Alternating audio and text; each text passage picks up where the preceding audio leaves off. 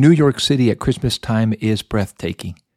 Ryan and Ashley flew there from Florida to spend 3 days in Manhattan. It was beautiful, and it was busy. One of their friends drove them around town. Traffic was so tightly packed they felt like they could reach out the window and open the glove compartment of the car beside them. Yellow cabs with silver bumpers were everywhere. The bumpers used to be yellow, but it's not really a good day for a cabbie in New York unless they've traded a little paint. One of the highlights of that trip was a little shopping trip to Chinatown. Ryan wanted a baseball cap, but he did not want to pay full price. And Chinatown was famous for bargaining, but Ryan wasn't exactly the bargaining kind of guy. His friend coached him on how to get the best price. Hey, listen, man, they'll sell for high, you offer low. They'll say no, you walk out. Then you meet in the middle. That's how the game is played. So Ryan gave it a shot. He walked into a shop, saw the baseball cap on the shelf, and asked, "Hey, how much for the Braves hat?" $20. Take 15. 20. Sold. Maybe next time. Everybody wants to pay as little as possible to get as much as possible. Peter was no better at the game than Ryan. Peter walked in the store and saw Jesus standing behind the counter. Mercy was sitting on every shelf and on the counter and on the racks and in the windows. Mercy was everywhere in this shop. But Peter knew Jesus. He knew how much Jesus valued mercy. So rather than insult Jesus by asking to pay less for it, he offered Jesus above asking price. The rabbis down the street were selling mercy for $3 a day. They taught if a brother sins against you, God calls you to forgive him 3 times. After that, you're off the hook. But Peter knew Jesus was more merciful than most. In fact, he was more merciful than everyone. Peter opened up his wallet, pulled out 3 bills, then 3 more, and 1 more for good measure. He offered Jesus well above asking price. "Jesus, if my brother sins against me, how many times should I forgive him?" "Up to 7 times? You want me to be merciful, Jesus? Can do." 7 times seemed mighty merciful to Peter, especially since the going rate was 3 times. Jesus took a glance at mercy all throughout the shop and replied, "Not 7, Peter. 70 times 7. Then Jesus told this story, and I'll tell it to you right after this. Welcome to God's Word for Life Lesson Companion Podcast, brought to you by Word Aflame Curriculum and the Pentecostal Publishing House. This podcast encourages adult disciples to think deeply about God's Word, further develop their personal relationship with Jesus Christ, and make a greater commitment to the purpose and plan of God for their lives. Let's dive into today's lesson and explore what it means to live out God's Word in our lives. Welcome back, God's Word for Life listeners. You're listening to L.J. Harry. I'm your God's Word for Life Companion Podcast host, and you're listening to the God's Word for Life Companion Podcast. Happy to have you with me. Today's episode stems from a lesson dated June 18th, 2023, entitled 70 times 7. And it stems from Matthew 18, verses 21 through 22. Then came Peter to him and said, "Lord, how oft shall my brother sin against me, and I forgive him? Till 7 times? Jesus saith unto him, I say not unto thee until 7 times, but until 70 times 7. Right after those verses we read, Jesus started his story. Matthew 18, verse 23, "Therefore is the kingdom of heaven like unto a certain king which would take account of his servants. The king decided to review the accounting books to see who owed him money and how much they owed. Then it was up to his collections department to demand payment for all debts. That accounting audit revealed a debtor who owed him 10,000 talents.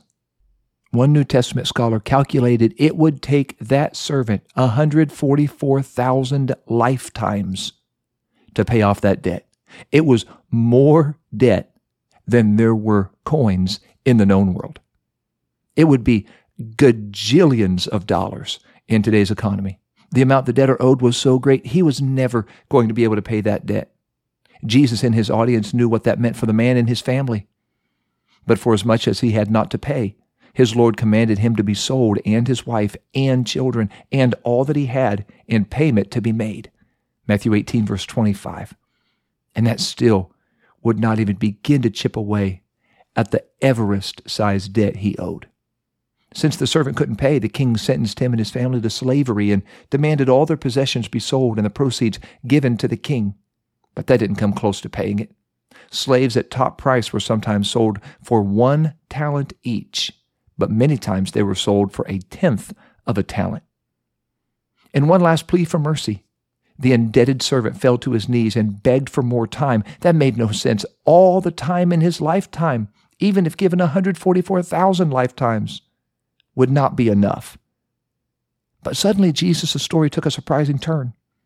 Then the Lord of that servant was moved with compassion and loosed him and forgave him the debt. Matthew 18, verse 27. Just like that, his debt was gone. The king did not mock him. He forgave him. The king felt compassion for this man and didn't just lower his debt. He forgave it. What overwhelming joy! The crushing debt was gone. He and his family were safe. His property was secure. They were saved. Thank you. Thank you. I could never receive a greater gift than what you gave me. Thank you. That's joy. That's rejoicing. That brings us to our first question. How would you respond if you were forgiven of a debt you knew you could not pay? This is a snapshot of the mercy of God when He forgives all our sins. Our sins are like a debt we owe to God. Our debt of sin is so huge, we can never repay it. Because we can't pay, we face great judgment. But God, in His even greater compassion, forgives us when we come to Him and freely acknowledge we have no means to pay. Thank God He forgives the debt we could never pay.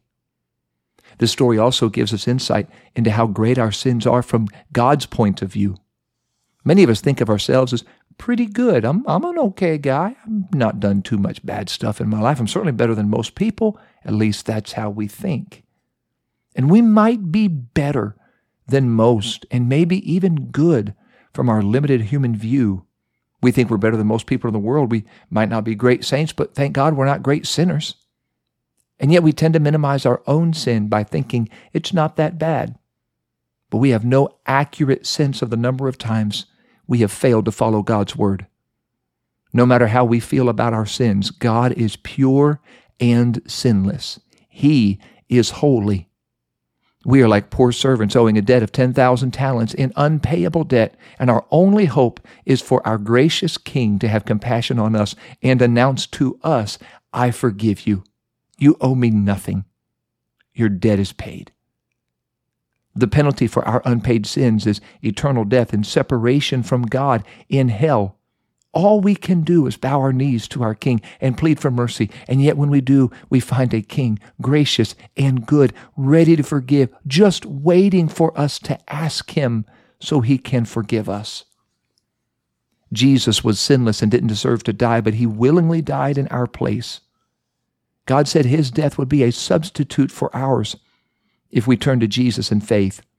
The cross, it's all about Jesus paying the debt we could never pay. Next question. Really want you to think about this one. Why do we see our sins as small, but others as great? And how does God see our sins compared to others' sins? Then the story took another turn, a surprising but an unpleasant one. Our friend who was just forgiven of his unpayable debt went out and found one of his fellow servants which owed him 100 pence. And he laid hands on him and took him by the throat, saying, Pay me that thou owest. It's kind of hard to sound really dramatic in King James English. Matthew 18, verse 28. Our freshly forgiven friend ran out of the throne room and sought out a man who owed him a debt. He grabbed his debtor by the throat and choked him, demanding he pay back everything he owed. The second debtor in Jesus' parable only owed his friend 100 pence. That'd take about, some estimate, from 1 month to 3 months to pay back the debt. This debt was payable. It was pennies compared to the millions, the billions, the trillions, the quadrillions the first servant owed the king. The second servant responded just like the first. And his fellow servant fell down at his feet and besought him, saying, Have patience with me, and I will pay thee all. Matthew 18, verse 29. But here is the unpleasant turn. Here is where the trumpets turn into steel guitars and the major chords turn minor. No matter how merciful the king had been to the first servant, his heart was unmoved by his fellow servant's plea for mercy. And he threw him into prison until he could pay the debt, debtor's prison. He would remain imprisoned until family or friends could gather the amount of money owed, or until the prisoner could work off all the debt. Again, maybe a month, up to 3 of paychecks, he would have paid it off. What in the world just happened there? That kind of shocking, unconscionable behavior could not remain hidden. Some of the king's other servants witnessed this ungrateful act and told the king everything they had seen. Doubtless these other servants heard of the extraordinary kindness the king had shown the first servant, so when they saw how cruelly he treated his fellow servant, they couldn't believe what they saw and what they heard. They couldn't believe it as the second servant was hauled off and carried down the street on the way to debtor's prison. They couldn't believe the hypocrisy, the ingratitude. How could you act that way after everything you have been forgiven? Let's put ourselves in the servant's sandals. How would you have felt if you were that second servant? How would you have felt if you were the other servants witnessing this degree of ingratitude? When the king learned what the first servant had done, the king was shocked and furious. Some people you don't want to make upset. Your boss and the king, and when they're both the same, you really want to steer clear. Matthew 18 reads, "Then his Lord, after that he had called him, said unto him, O thou wicked servant, I forgave thee all that debt because thou desirest me. Shouldest not thou also have had compassion on thy fellow servant, even as I had pity on thee? And his Lord was wroth and delivered him to the tormentors till he should pay back all that was due unto him." Matthew 18, verses 32 through 34. The king summoned the servant to return to the throne room and called him wicked. The forgiven servant failed to show the same kind of mercy to others that he had received himself from the king. And the king said, "You should have treated him as I treated you. You should have had mercy. But because you refused to be merciful, you've disqualified yourself from receiving mercy. And now that unpayable debt that he was forgiven, it was his to pay again." The first servant was thrown into prison himself until he could pay back all his debt, but everybody knew he would die in prison. Here's another question. Do you feel this response by the king was just? Are you surprised the king rescinded his forgiveness and required his servant to pay the debt he previously forgave? It's an interesting point in the story. In case we missed the powerful point of this powerful story, Jesus made it very plain. "So likewise shall my heavenly Father do also unto you, if ye from your hearts forgive not every one his brother their trespasses." Matthew 18, verse 35. A forgiving God requires us to forgive others. I must forgive. You must forgive. And why? Our debt owed to God is infinitely greater compared to any debt a person could owe us. If God was willing to forgive us of our unpayable debt, we must be willing to forgive others their much smaller debts. And if we refuse to forgive, not just struggle, because forgiveness is hard. It's always hard, but it's always right. So it's not just if we struggle to forgive, but if we willfully refuse to forgive, Jesus explicitly taught God will not forgive us. In Jesus' sermon in Matthew 6, he taught us to pray and forgive us our debts as we forgive our debtors. For if you forgive men their trespasses, your heavenly Father will also forgive you. But if you forgive not men their trespasses, neither will your Father forgive your trespasses.